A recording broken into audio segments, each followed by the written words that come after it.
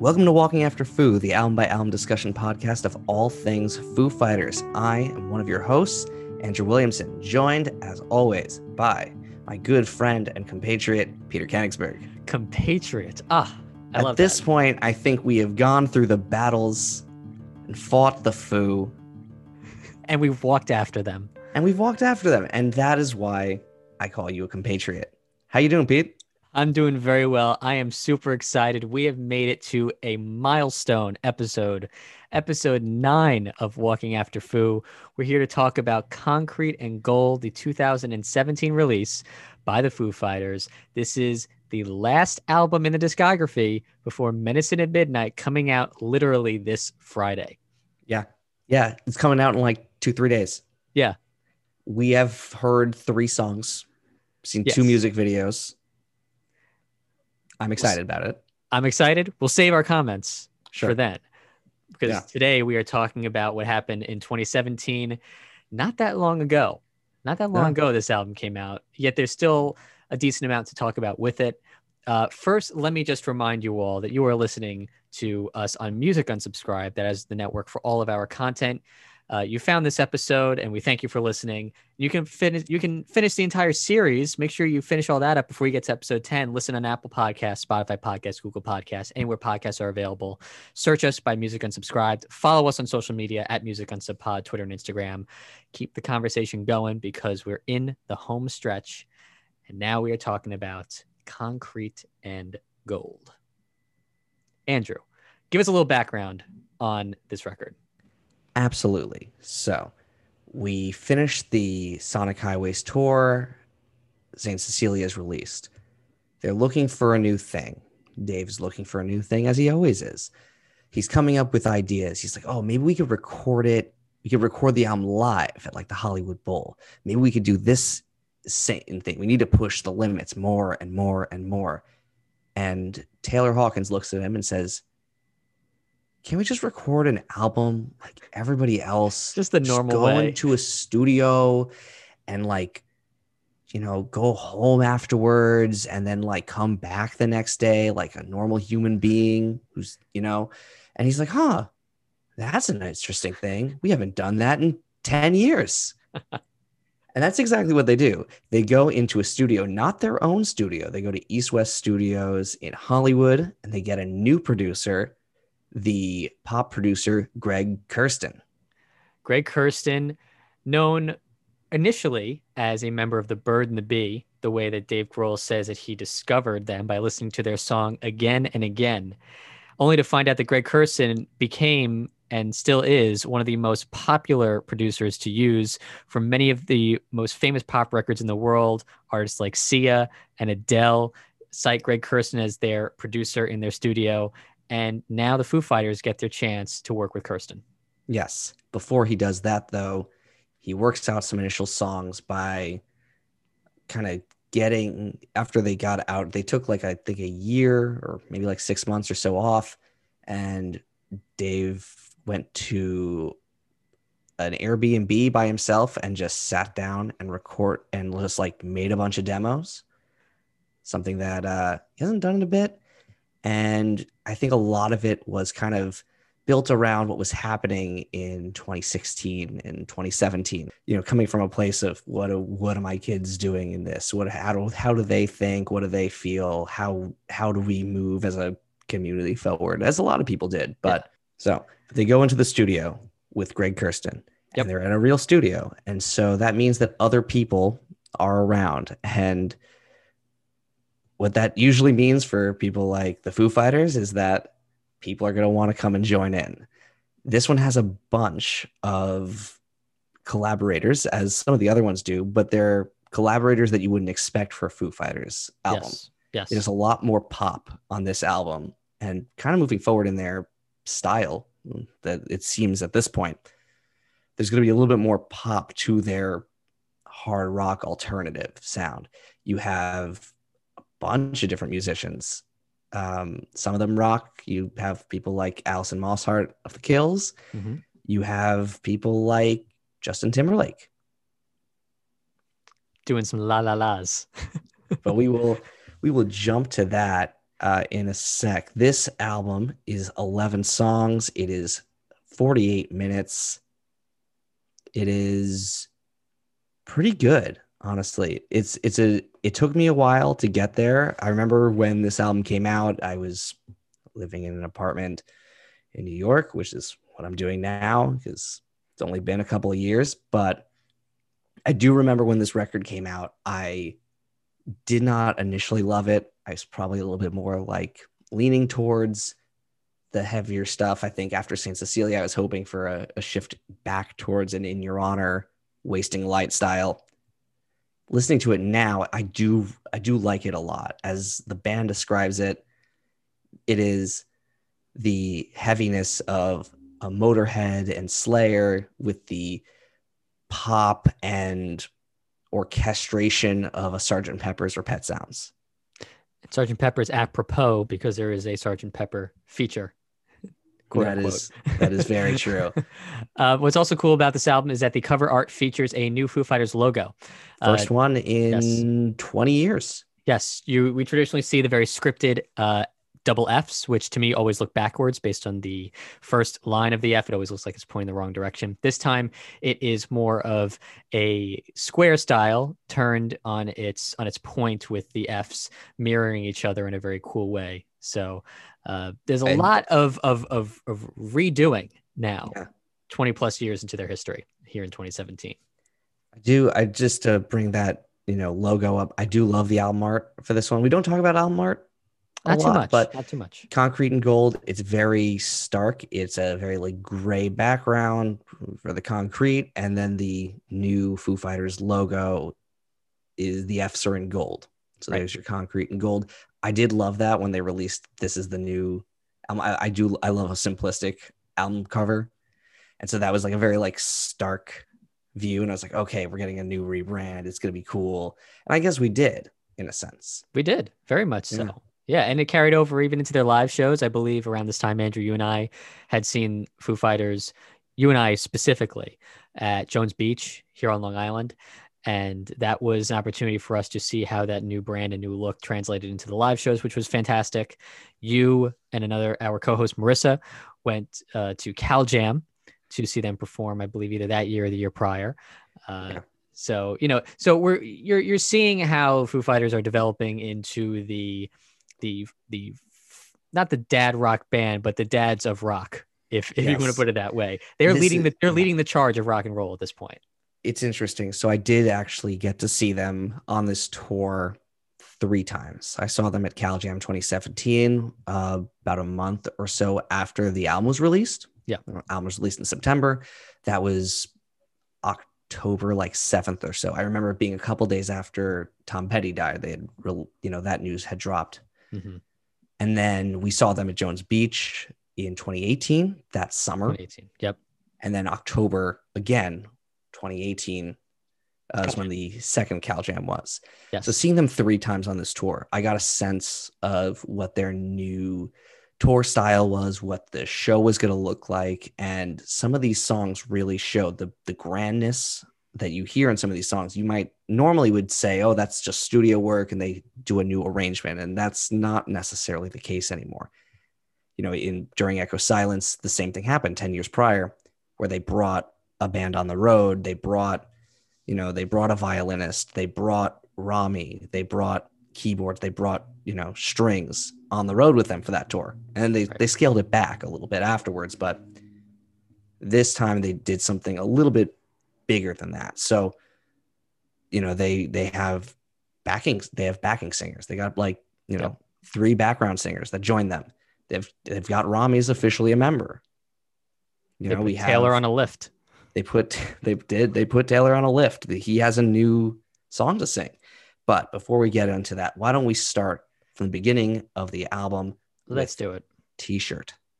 This is a very short song. This is only 1 minute, 20 seconds of runtime. T-shirt is a very surprising opening, in my opinion. Andrew, I want to hear your thoughts on this as well. But for me, it's kind of surprising how it starts the record. It's not an opening that we've heard really since Doll back on Color and the Shape. That's the first thing I thought when I heard it. Yes, it reminds me of Doll also. It's a short song, but it's bigger. It kind of hints to what's going to come in a almost classic rock feel of a prelude into a bigger into like a bigger piece of, it's quiet, it's soft, there's like beauty and melody, and then there's loud heaviness, but what there's, the big, it's the intro to the big, back vocals, and you've got the guitar solo. So you have a little bit of this, like, this is not quite rock opera, but it's rock opera influenced. Dave is towing the line between rock and rock opera so much lately. And he did say in interviews about this record, working with Greg Kurstin, he wanted this record to feel huge. And so T-Shirt is letting you know that this will be huge. It goes into track 2, the first single from this record, Run. When this song first came out, I was super amped. I thought, oh man, you've got this, beautiful guitar part that goes into the heavy core, to the heavy verses. And I was like, oh man, great. We're going to get this version of Foo Fighters again. And the music video for it is very funny. It's them dressed as old men playing, rocking out in a retirement home, which is really funny. I do like this song, but it's one of those songs that like listening back to it for the last week or so, the rest of the album has grown on me a lot more. And so I've gotten a better appreciation for where this song like kind of feels like, okay, it's the lead, it's the heavy Foo Fighters that we're used to, but it's not, it doesn't feel like has enough to pull, but it has a very, very, very heavy verse, which I think is what really pulls to that Slayer meets, Pet Sounds description that they've come up with. Yeah. The one thing that, if I could criticize a song at all, I love it a lot, but the one thing I didn't like was the repetitiveness of the lyrics. I felt it brought you down too far with the same words and then brought you back up with the same chorus and so on and so forth. It's a fun song because the music video is fun. It's meant to be fun. And I think moshy and heavy, but it was a good choice for the single, I think, because I agree. I think it has really strong production quality. It shows you in the chorus just how intense and heavy this can be. Heavy is the number one word I think Dave wants you to walk away with feeling on this record. And so I think Run was a good example of that. It goes into track 3, Make It Right, which I think is great. It starts off with that, that hi-hat groove from Taylor, and then that riff really, really grooves, and I really like it. It's cool. It features one of our first, I think it does feature our first guest. It does. Yes. We have our friend Justin Timberlake. He's doing the background vocals, the la la la's. The story goes apparently that Dave and Greg were hanging out in the studio. Justin Timberlake was recording his own album, which I think was Man of the Woods at the time. That was what he was working on. And literally walked in and said, "Can I be on the record?" And they looked at each other a little confused, saying, "How on earth do we put one of the biggest pop artists on the planet on a rock record?" And they said, "Well, let's hide him in the la la la's. Let's see if anyone can figure that one out." And he fits in there in a. I think they should have used him more. Oh, I thought, why not? I find it interesting because it's like that part is really just like a guitar break. And you've got the laws there, which is like, it sounds cool. And I like that, but it's like, man, you could have had him singing like backup vocals for like the entire like chorus, or you could have, it'd be hilarious having him on a verse. But this is a great song. They have not played it, at least on the shows. The 3 shows that I went to, they didn't play it. Right. But I would have loved that. But then again, if they had played it at Cal Jam, I would have been hoping that Justin would show up. So, well, we've gotten a lot of cool features over time. Maybe JT will come up at some point in the near future. It then goes into track 4, my favorite on the record, The Sky is a Neighborhood. What a great song. And, strong use of the background vocals. You've got, which I think is the main reason why this song, which is the second single, is I think the main reason why they took 3 vocalists with them on the road. Yeah. Which I think, and it's a great song. It is the definition of heavy. It's bluesy. It's intense and dark and a little bit swampy. It features a cellist, violinist, violist. I mean, you've got some orchestral in here as well. I'm a big fan of the crossover between classical and rock, personally. So that's why I think this is probably my favorite on the record. It's also it's a big song. It's a gigantic song. I remember seeing some clips online from the Brit Music Awards of them performing in the same setup that they had in the music video, where they're standing on top of this cabin with the stars all around them, screaming about how, heaven is a big bang now. I want to ask you about what they mean in the song, heaven is a big bang. Do you think they're talking about, because we've had this conversation a lot about how recently there are so many artists that we love that are unfortunately passing away. The timeline is not with me right now, but major artists like Bowie, Prince, Tom Petty come to mind. Do you think they're talking about that at all? He could be. There could be a little bit of it that is referring to, the neighborhood being the musicians around him. I mean, thinking back to, right before 2016, Lemmy died. Right before, he was a big fan. He spoke at his funeral. Yep. That's another person who, like, you start Lemmy, kind of like kickstarts this whole, we talk about David Bowie is the one who like disappears with Black Star and takes all the joy with him. But, Lemmy really kicks off this thing. And like, maybe he's thinking more about like these musicians. Maybe he is thinking a little bit about the musicians who are, part of this, the sky of the neighborhood of rock musicians that he's also Brett, if you were listening, our guest from episode 2, I have not forgotten about your beautiful conversation about the constellations and February stars. If we could have you back to talk about the skies of neighborhood, there's another constellation I'm sure we'd be talking about. So we'll have to bring him back. Well, we're going to bring him back when we talk about the covers, right? Yes. We did promise him we would. Medium rare as well. Yes. Yes. So Sky's Neighborhood is an excellent one. Track number 4. Track number 5, La Di Da.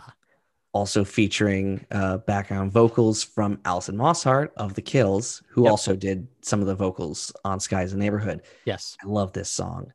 They did play it the first time I was at Cal Jam. That was the big one where they were like, oh, we're going to bring everyone, all the people who played on it. Greg Kurstin was there to play for the show. Alison Mosshart was there because The Kills were playing that day. Yep.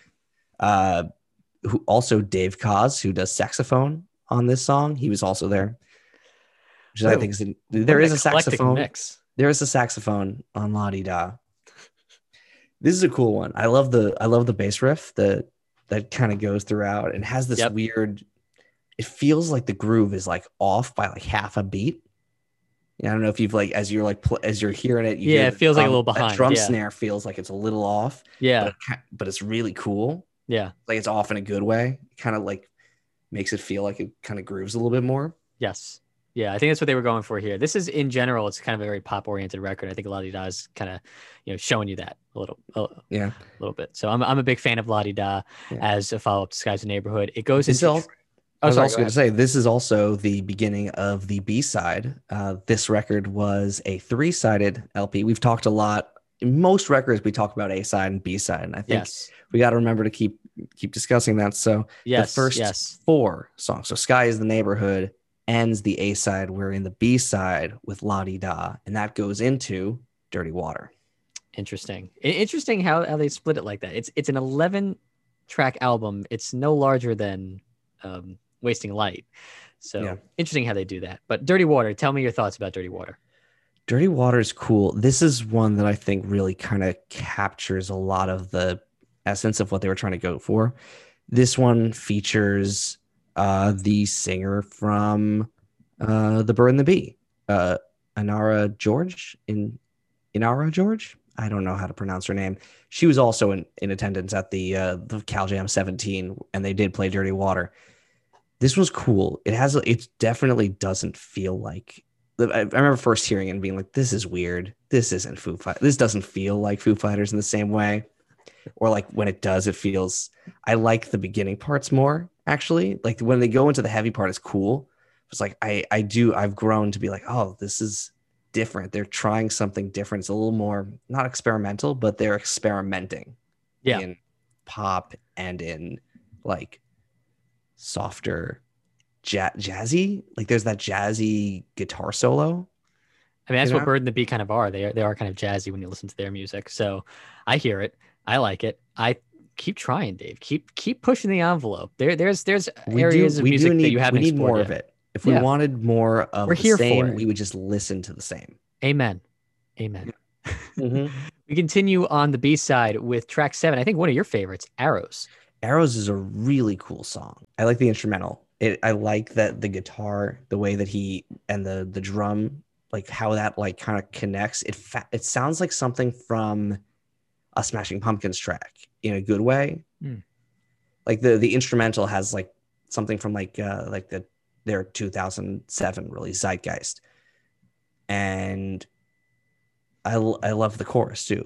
You know what's interesting about this song too? There's the subject matter. It's about a woman and about a internal struggle of how to cope with the environment around her that is threatening to sort of bring her down and affect her mental state. And there's been a lot of debate as to exactly who this is about, what woman is being talked about. It could be Dave's mom, Virginia, could be his wife, his kids, thinking about his daughters as they grow up. So it's got excellent musicality to it, but it's also got a really important message underneath. Yeah, very true. Really worth mentioning. So a well-deserved listen is needed for Arrows. Yeah. Are we in the C side right now? We are not. We are on the last song of the B side with Happily Ever After. 0 Hour. This is the acoustic song of the record, if there had to be one. Kind of sad in terms of its message, but I like it a lot. What do you think? I think it's really cool. Yeah, it's a little not bummer, but like it definitely takes you into takes you a little bit out of it. It takes you into like a kind of a sad, it works as the end of the B side. You know, it's kind of you have stuff like Arrows and then Happy Ever After. You know, you don't, they feel jarring in a musical sense, but I think lyrically they kind of fit more together. They work together.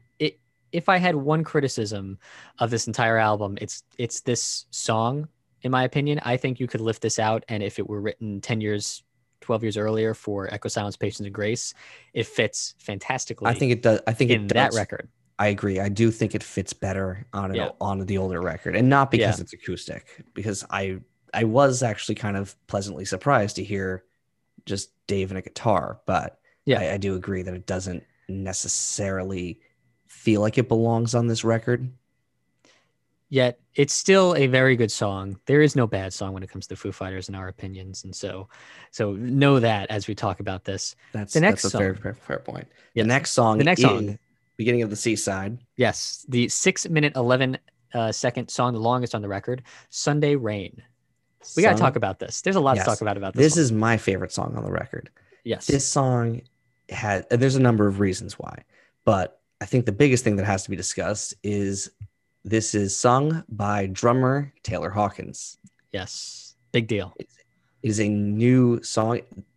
Every show he does sing. Typically there is a cover involved. Usually he does like an Under Pressure, but he also used to do Cold Day in the Sun. And when you're a singer in a big band like this, and you've got another singer in there, you try to make sure they have something to sing. And after a while, I guess Cold Day in the Sun, like as great as it is, does start to feel like, oh, this feels like the Ringo song, you know? Yeah.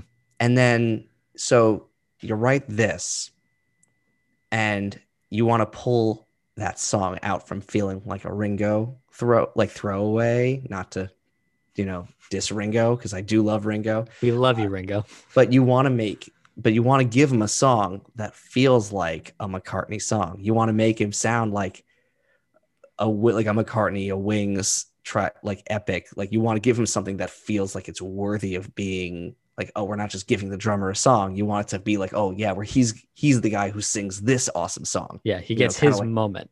Exactly, like a Hotel California for Don Henley. Yes, yeah, perfect example. But if you're gonna do a McCartney type song, You're going to have to have a McCartney type person on it. Who would be a good McCartney type person to have on a song like Sunday Rain? I don't know. But when you're gonna have the drummer is gonna sing. So who's gonna drum? I mean, he could drum and he does drum live. Dave could drum, Dave could, but like, it doesn't feel right. You want to get that Wings sound. You want to get that like, Wings McCartney sound. Authentic. Yeah. Let's get Sir Paul on it. Let's just get Paul. He calls up Paul McCartney. He comes in, plays him the riff one time. No, he plays him the riff twice. They're in the studio. Dave plays him the song twice, and then he goes in and does it in like 2 takes. Amazing. Or it might have been that he played it one time and then he did it in 2 takes. Either way, that Sound City relationship really worked for him. It really did. They have like Dave and Paul McCartney have a bond, and it is so cool to have Paul McCartney drum on one of your songs. And it really, I got to be honest, like having written, like if you were given the thing, I don't think Taylor Hawkins would have given you that same drum sound. And it does honestly feel like Wings. It does feel like the band, like any of the tracks from Band on the Run. Like that's the drummer they got. And Paul McCartney would let you know he is not a seasoned drummer. He is able to hold his own behind a kit. McCartney 1, 2, and the most recent 3 feature him drumming. So does Band on the Run. So he can drum. But he has said himself, nothing beyond like he said, beyond that, I'm gonna go to a more experienced person behind the kit. But the fact that you can say, my name is Taylor Hawkins and Paul McCartney is going to do drums on my song, end your career right there. You're set. You're done. You've done it all. Honestly, I think this is the best song on the record. And I'm so happy that it is, because I think that Taylor Hawkins should sing this at every show. Like, I don't think that there's another I think it's a song. part of every show at this point. So far it has been, but I don't think that they should replace, like, I don't know if you could replace this with anything else. Like, I can't imagine what better song Taylor Hawkins is going to write that's going to take this one off the rotation. I know. There's no way. Like, unless the only way you add another song that Taylor Hawkins sings is if you remove the cover, or if you take another greatest hit from Dave off, that Dave's singing. Right. Yeah. I mean, it's such a high bar. How do you get higher than that? Yeah. And then we go into the following track, which I think is another favorite of yours, Andrew, The Line. The Line is a really cool song. This was the 3rd single off the album. Mm-hmm. I'm a fan. I love the intensity. I love the guitar work. I think it's a really cool song. I mean, not much more to say than that. It's very melodic. It still has a lot of great rock elements in it. It hits all the right points. It is a great Foo Fighters song. I think because you come off of Sunday Rain into this, you can't help but be happy about it. Yeah. I mean, Sunday Rain is it's amazing, the history behind it. Yeah. But The Line is fantastic. And then it leads into the title track, Concrete and Gold, which has an incredible feature on it. Sean Stockman of Boyz II Men doing he is the choir that does all of those backing vocals behind Dave. Just him. They just looped it. They just kind of like layered and layered and layered, which is excellent work on Greg Kurstin's point. Mm-hmm. He was recording and they were chatting. This record was, they kind of talked about how, it was a lot of long days. They would hang out and barbecue, like outside the studio. They just hang out and, drink and then come up with things. And that's how people like Justin Timberlake, ended up on this record. Right. But the same thing, Sean Stockman's recording something. He's like, hey, they're like, hey, that's the guy from Boyz II Men. And he's like, hey, I love you guys. You're really fun. Can I sing on a song? And and Dave's thinking, I've got the slow, dirgy, heavy thing. Well, it's just like, I've got an idea. Why don't you sing on this? And he probably was like, oh, he'll sing like one line or something. He's like, hold on, I got another idea. Just play it back. And he layered 40 vocals. So beautiful. It's really beautiful. Yeah. This is another example of like where the concept of I'm going to make something heavy but poppy, is where you're kind of getting that fun clash, right? This is the Pet Sounds layering and layering and layering of vocal harmonies Mm-hmm. with the, you know, noisiest, distorted thing you can make. If Sonic Highways was the most prepared album they've made in recent memory, Concrete and Gold is one of the most unprepared, sort of fun backyard events that they've put together. The different influences that come in and create these sounds like on Concrete and Gold or the La La Las by JT. It's so cool how this album start to finish features some interesting tidbit of information or feature that makes it a little more than just a traditional album recorded in a studio. That was originally not Dave's first idea. He wanted to do something even bigger and better, but I think he accomplished bigger and better by doing it over at East West in LA. That is the end of album proper. There is a B-side, however, but this is a different B-side than one we've ever talked about before. That is very true. But before we get to it, because as we always do, before we touch on B-sides, we rank our discographies. We are now fully caught up. We have reached the end of the 2010s trilogy. Oh my gosh. Of records. We're 9 albums in. We've also listened to the greatest hits, and we've listened to Saint Cecilia. And we've listened to all the B-sides, with the exception of the one that we'll talk to in a second. But yes, Peter, how do you rank the 9 as of today until 2 days from now? How do you rank their full discography of albums? Here's my ranking. Number 1 is still the same. It's going to be Wasting Light from 2011. Number 2 is The Color and the Shape. Number 3, 1995's Foo Fighters. Number 4 is going to be Echo Silence, Patience and Grace. Number 5, In Your Honor. Number 6, Sonic Highways, where I had it last time. Number 7, Concrete and Gold. Number 8, There's Nothing Left to Lose. And number 9, One by One. That's my ranking. I say that because I've had much more recent history with it, Concrete and Gold is above Nothing Left to Lose and One by One, but I still like Sonic Highways a little bit better. But now I'd like to know what you think, Andrew. I think our rankings differ maybe a lot on this one. I think our rankings at this point, it's really interesting as we talk about this because they started off being pretty much exactly the same. And then somewhere around 10 years in, they start to differ a little bit. And then now they're very different. We're not very different. They're pretty different. So yeah, let's do this. So with the number 1 spot, a virtual tie for number 1, actually. But I put The Color and the Shape above Wasting Light. Okay. If that the deep fan of things like Everlong. Everlong probably is the reason why Wasting Light beats it out. I spent more time there, a little bit more time there than on Wasting Light, but Wasting Light is absolutely one of their best records. Yeah. That's Can't argue with it being a number 1 by anybody's means, but number 3 is the self-titled Foo Fighters. Mm-hmm.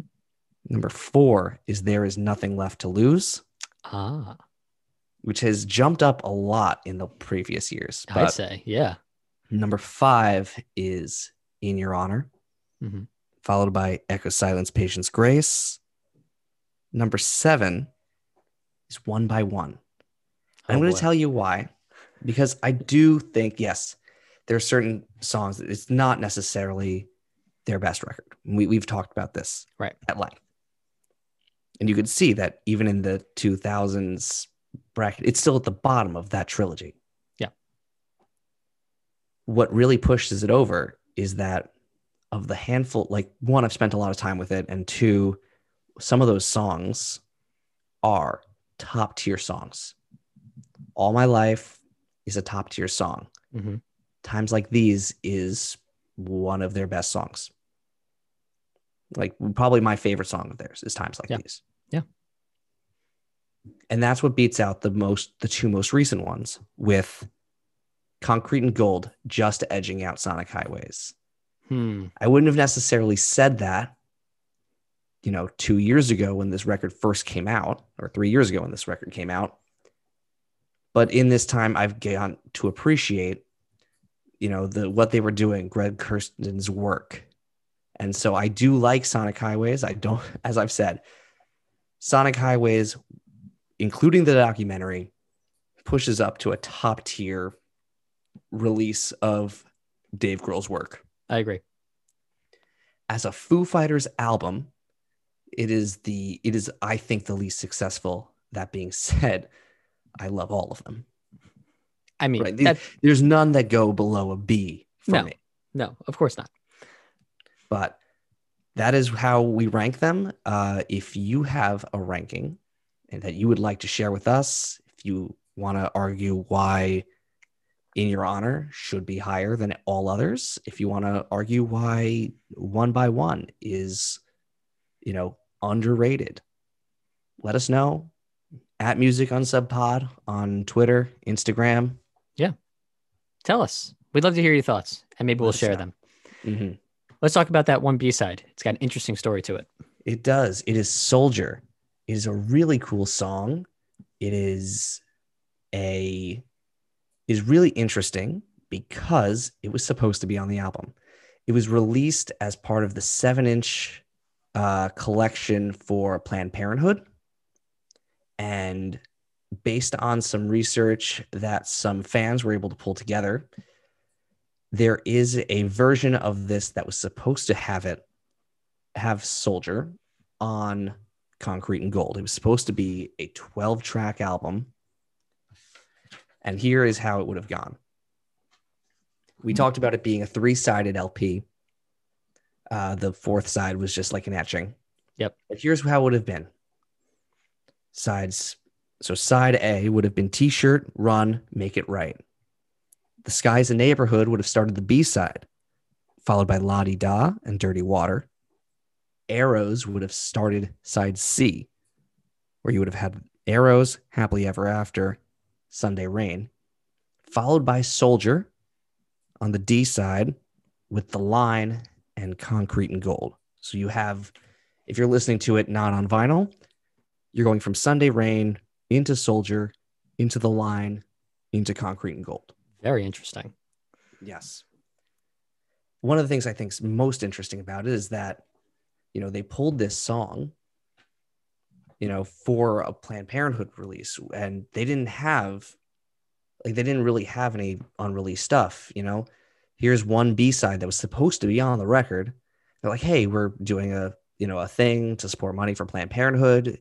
Dave, do you got anything? And he's like, no, but I want to do something for you guys.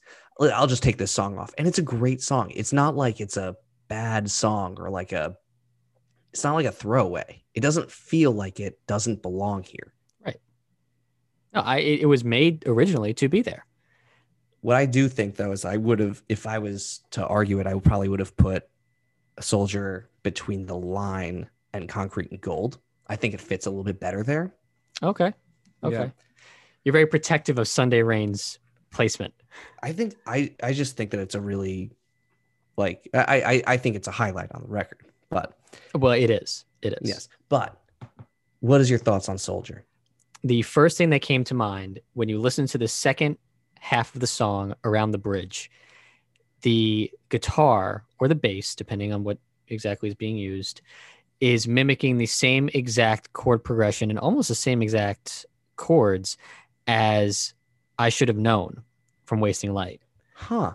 That dun, dun, dun, dun, like that part, that hook in I Should Have Known. Listen back to the bridge of Soldier. It's the same thing, or nearly identical. That's really interesting. When I first heard this, I thought it's not a bad song. If it made the record, I don't think I'd think anything any different of it than I do currently. But it would always stick in my mind that part is exactly the same. Huh. I would never be able to get past that. So you wouldn't necessarily take Happy Ever After off and put in Soldier in its place or something. Not like that, only because, well, I don't think it fits in that spot. I agree with you, and where maybe you would shift it. But who knows? Maybe Dave heard what I heard and said, oh, shoot, I think I copied myself. think I Yeah, I should plagiarized. probably take that I off. think I plagiarized myself. I got to get this out of here because it's only been at that point 6 years between albums, and maybe people will notice Yeah. and think differently of the song. But it's a great song. It had great intentions and was used in a great way, and definitely worth a listen. It's a single on all streaming services, very easy to find. So Yeah. highly recommend that you do listen to it. But Andrew, we did it. We made it. Here we are. Everything. We did every single song, just about every single song. We've listened to, I think, almost every original Foo Fighters song that we know of to this point. Today is, just so everyone knows, we can timestamp it. It's Sunday, January 24th, 2021. Medicine at Midnight comes out February 5th, but we have listened to everything we know about the Foo Fighters to date. So, Andrew, I will ask you the big question that I've been so wanting to ask you this entire time. Having listened to it all now in such a short amount of time, what do you think? It's pretty great. It's a pretty great. It's interesting having gone through this journey. What you hear in 1995 and then going 25 years later is, at this point, just, if you're listening to this in order as we have at this point, Shame, No Son of Mine, Waiting on a War have come out. You would not think that the band that made Weenie Beanie or For All the Cows or This Is a Call or Alone in Easy Target is the same band that's writing Shame. But it is. And it's been really cool to watch this, transition of sound build and evolve with these roughly the same set of guys, right? You've got Dave. Dave's been there since 95. Nate joined like right after the release of the, in 95. Pat's been there on and off since 95. Taylor's been there since 97. Chris Shiflett's been there since like 99. These guys have been like on this journey for a pretty long time. Yeah. Working out these, working on playing stuff that's ranged from essentially the baton being passed of Nirvana to, this like funky hard rock still, but like definitely poppy anthemic stuff. Yeah. I mean, a great band. Of course. I mean, I completely agree. I have done a lot of research in all of these episodes. My YouTube recommendations are essentially Foo Fighters at this point. That's how many videos I've watched in the last maybe 2 months that we've been doing this project. And there are two things that came up in all of this that I want to highlight now because they are, I think, really great microcosms of how we feel about the band and what the band represents. In a 60 Minutes interview with Anderson Cooper, Anderson is sitting down with Nate, Pat, and Chris. And Anderson looks at Nate and he says, "This is rock music. And you guys have said all along that you have very specific influences, and we can hear a lot of that in your music. So what makes the Foo Fighters sound unique? What is the Foo Fighters sound?" And Nate said, the Foo Fighters sound, not to be derivative, but it's simple. But and he defended himself. He explained. He said, as a musician, you're inclined to create complicated music by inserting an insane number of notes and arrangements and chords that make it sound like you are operating on a different plane than everybody else. Everyone wants their own version of Giant Steps by John Coltrane. They want their own kind of complicated mountain to climb. But Nate says, I may present a complicated bass piece to Dave, and Dave will say, cut out half these notes and you've got the same feeling still. What Dave Grohl has accomplished with Foo Fighters is that he has allowed more people into rock music because he's broken down the barriers of what makes it sometimes a little abrasive. The influence that he has, like Motorhead and Black Sabbath, at times, a lot of their music can be really, really dark and intense and operate in only a space of 16th notes with double bass drum. And sometimes, you have to take a step back and say, hold on, I can't listen to that every minute of the day. Foo Fighters has learned from that, adapted that, and been able to become a successful working band for 25 years as a result of that. And so that's remarkable, number one. And number two, what it speaks to is what a comment that I saw in one of the streaming services in the little bio about Foo Fighters. They refer to Foo Fighters as the most reliable rock band working today. And I think reliable is a perfect word, because think about it. Anytime you hear the Foo Fighters are performing either a concert nearby or on TV for SNL, they're guaranteed to give you a fantastic show every single time, but at the same time, be so amenable to the audience that they're serving. I mean, Dave Grohl has been featured on kids shows because his kids love them, and he's able to do that while also do talk show press tours with his mom when she releases a new book, while at the same time doing, a series of tours of different, dive bars for Sonic Highways. I mean, they fit any sort of puzzle piece they're asked to fit into, and yet still retain their own identity. It's remarkable. And 25 years, I believe, is just scratching the surface of where they're going to go. I think they have many more years left. I hope they have many more years left, though I don't know what the sound will be. So I kind of wanted to ask you also, Andrew, what do you think the Foo Fighters are going to sound like in the next 25 years? That's a great question. I was thinking about this, going into this record, the Concrete and Gold record. Yeah. There's a certain sound that they worked out and have now taken on the road with this, backing vocal group. It's gone to a point where, you started off with one guy just playing whatever instruments he could, and it grew from there. And they're now 3 guitarists deep. And that's not even including the guests who solo on their other songs, like in Sonic Highways. Right. You have 2 vocalists. It's not just a Dave Grohl singing project anymore. You have a keyboardist, a dedicated keyboardist, not just one for occasional whenever they need you in the studio. Like, he tours with them fully, is a part of the band. It kind of grew in a way that reminds me of something like the Rolling Stones. And they're a band who are still performing today. There's, right now there's only 4 official members, but you can't say there are 4 members when you go to see them at MetLife Stadium or, the O2, and they are, the stadium's filled, and there's, 20 people on stage because they've got 3 percussionists, and, it's, several, 2 bassists, 2 drummers or something like that. It's a big production. It's a big sound. And I think thinking about, the Rolling Stones as a band that's been around for 60 years ish at this point. Yeah.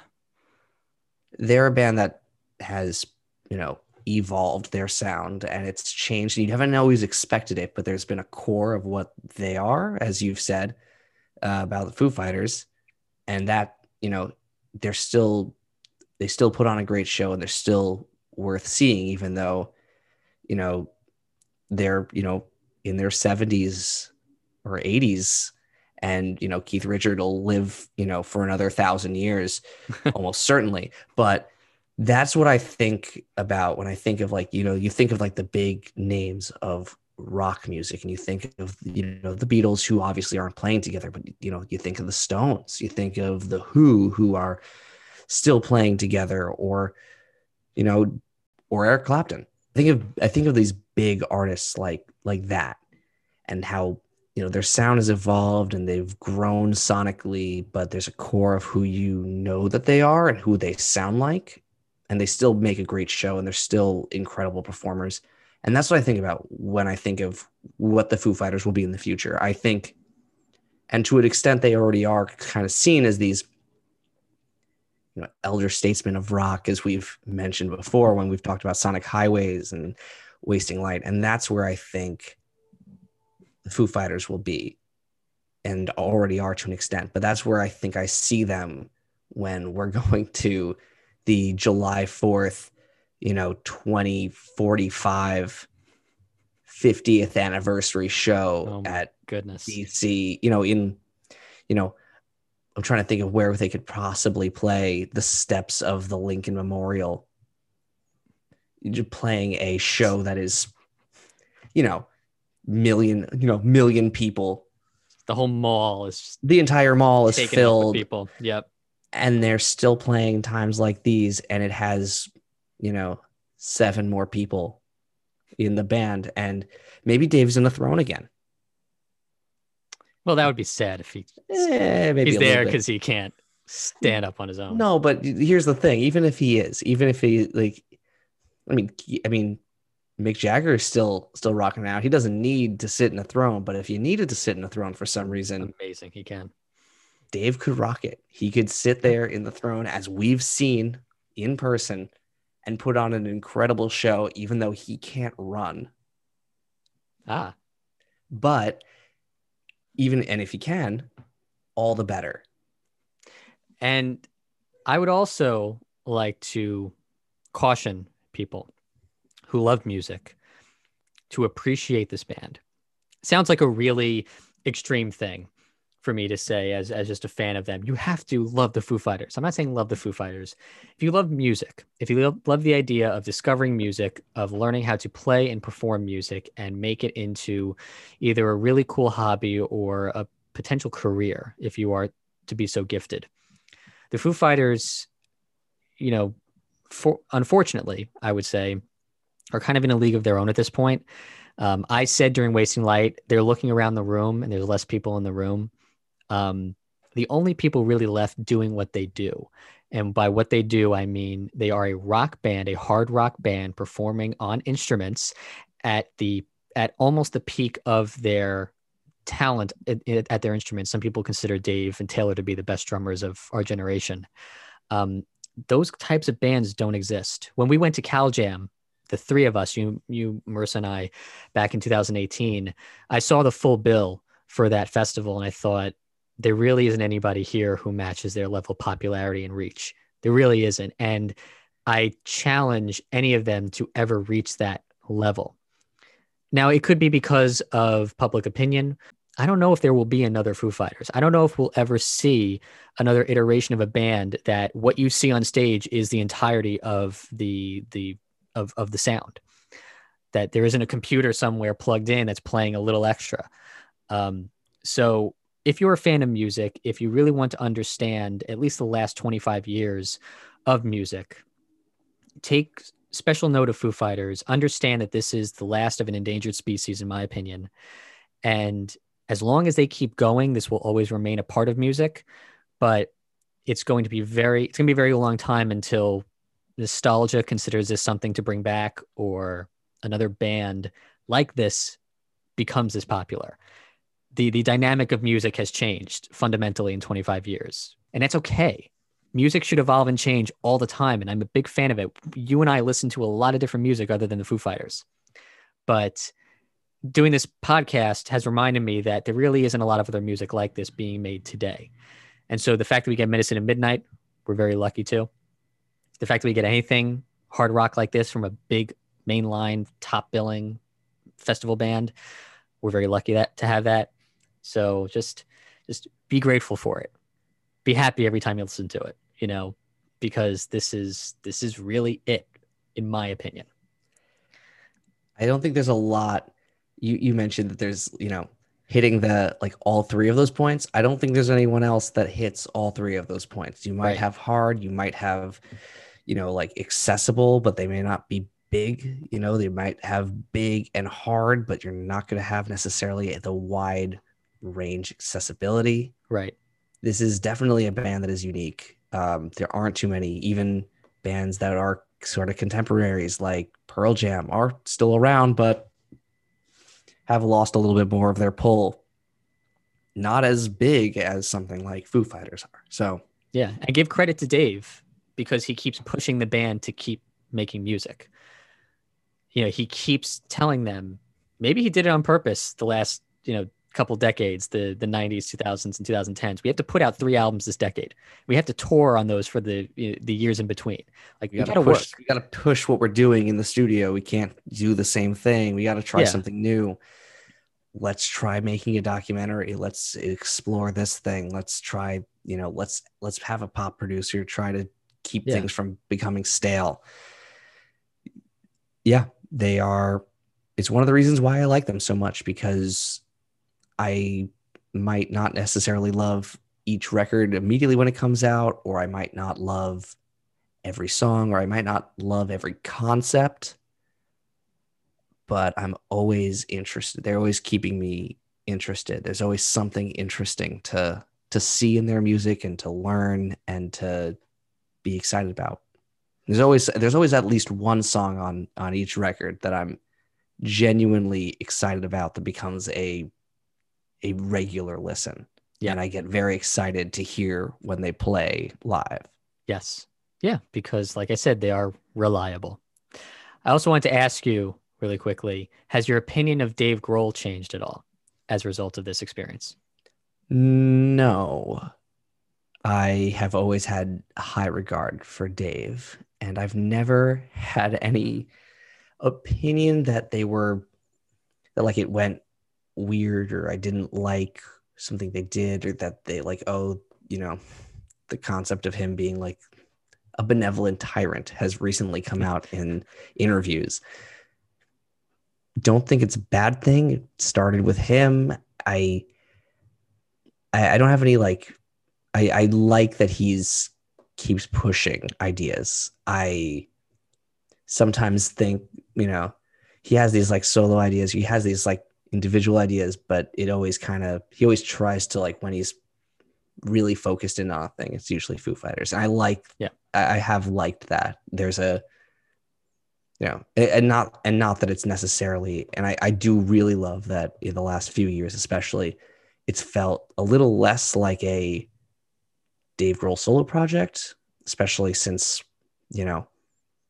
since Echo Silence. I think since Wasting Light in the last 10 years, the band has really felt like a band, and not just like, this is a guy who's written songs and you guys around me are going to play them. It has felt a little bit more like there's been contribution from all parties, whether it's all 5 or all 6. Yeah. Yeah. I think Alex Baer said it really best during the Wasting Light conversation. He said Dave Grohl is a really demanding musician. He expects a lot from himself and the people around him. And he considers Foo Fighters a supergroup.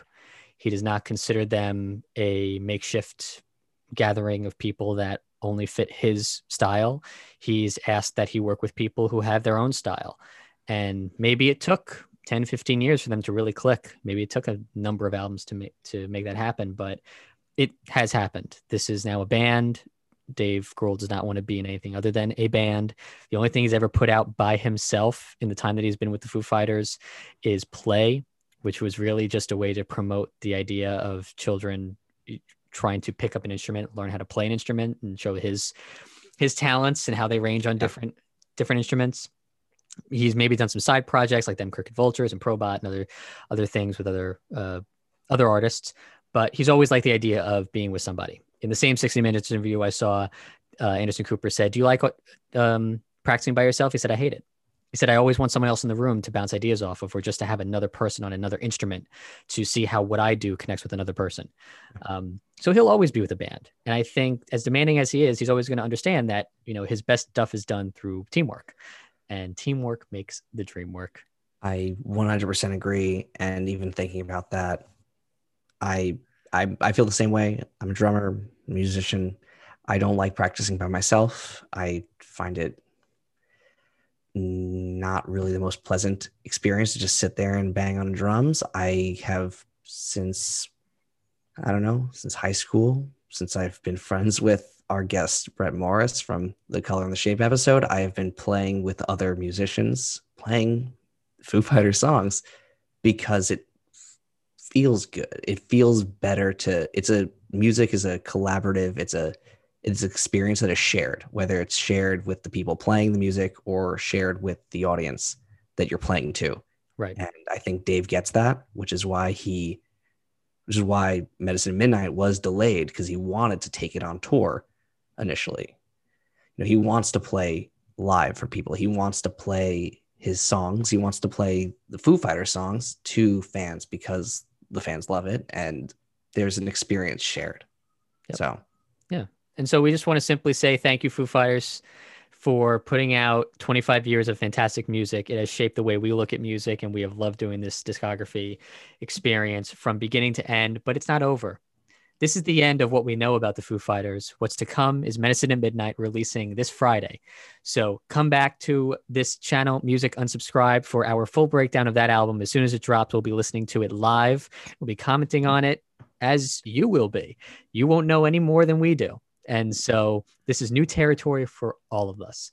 But we hope that you've enjoyed listening to what we have discussed thus far. We highly encourage you to listen to all this music and listen to the discographies of any artist that you find interesting. You'll learn a lot by listening to all this stuff in such quick succession. Yeah. And a quick reminder of where you can listen to all of this great content. Search Music Unsubscribed on Apple Podcasts, Spotify Podcasts, Google Podcasts, anywhere podcasts are available. That is where all of our content lives. Also follow us at Music Unsubpod on Twitter and Instagram. Keep the conversation going. Tell us what you love about this band, what music you love. Maybe if there's another artist you love so much, maybe we'll do their discography too. Who knows? But there's plenty more to come on Walking After Foo. My name is Peter. My name is Andrew. Thank you so much for listening. The next episode is going to be the brand new album, Medicine at Midnight, and we hope you enjoy it. We hope we enjoy it. We'll discuss it all while it happens live. Thank you so much for listening. Have a great rest of your day.